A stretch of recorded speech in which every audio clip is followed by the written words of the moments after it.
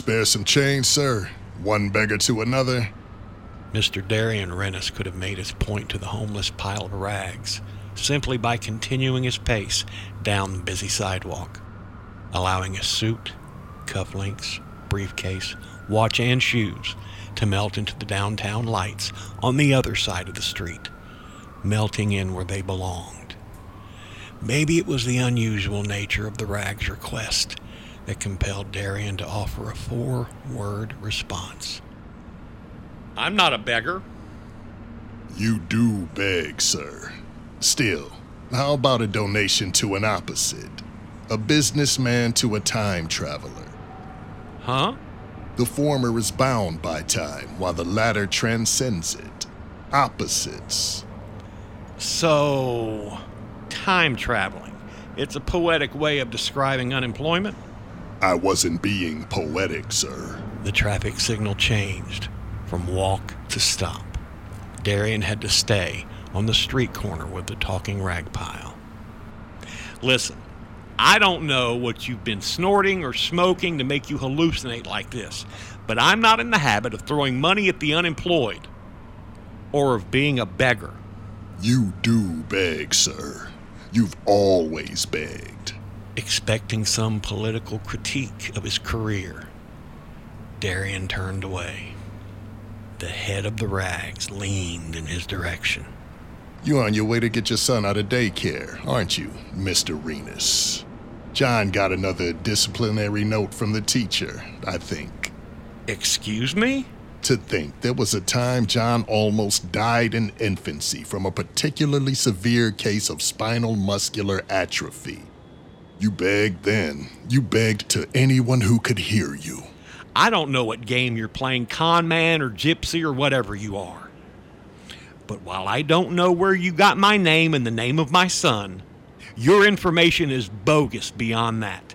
My son has always been a fine, healthy boy. Of course. You begged that he would be so. The same way you begged for your wife Teresa to not die in childbirth. The same way you begged you would have the strength not to faint when Teresa walked down the aisle towards you. The same way you begged when you saw her at a campus party, wishing you weren't already sleeping with Victoria Serena. Whoa, trying to blackmail me now? I'll have you know I never slept with any woman apart from my wife, and I'll take an oath in court. I know you didn't. You did proposition Victoria, but she rejected you for a reason she wouldn't explain. It tore you up until you met Teresa, didn't it? What? You've been a beggar all your life, Darian. You begged to be accepted into a prime business college, putting you into that fancy suit you're wearing. You begged for your father, that he would overcome his cancer, to live another year, or 2, or 5. You begged in midair, falling off a cliff face during a rock climb when your tether snapped.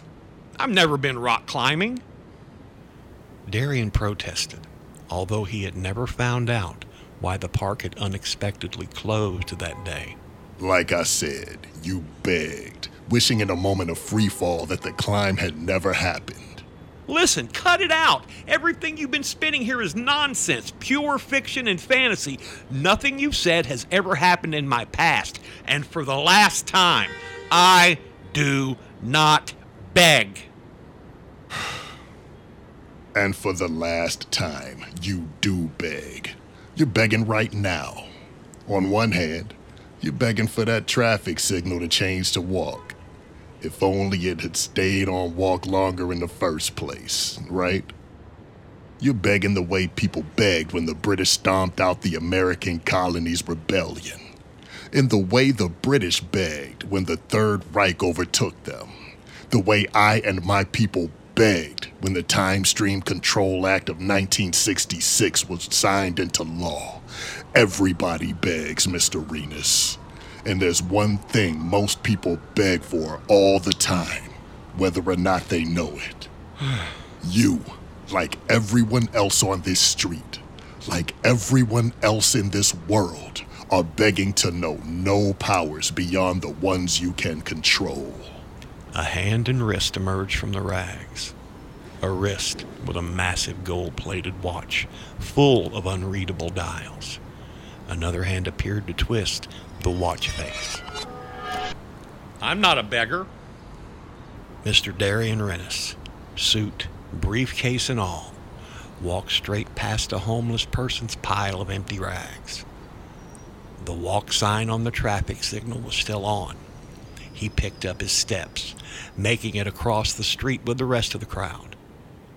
He made it to the parking garage ahead of time, and at this rate, he'd be at his son's daycare in no time, ready to give the teacher a piece of his mind about John's latest disciplinary note.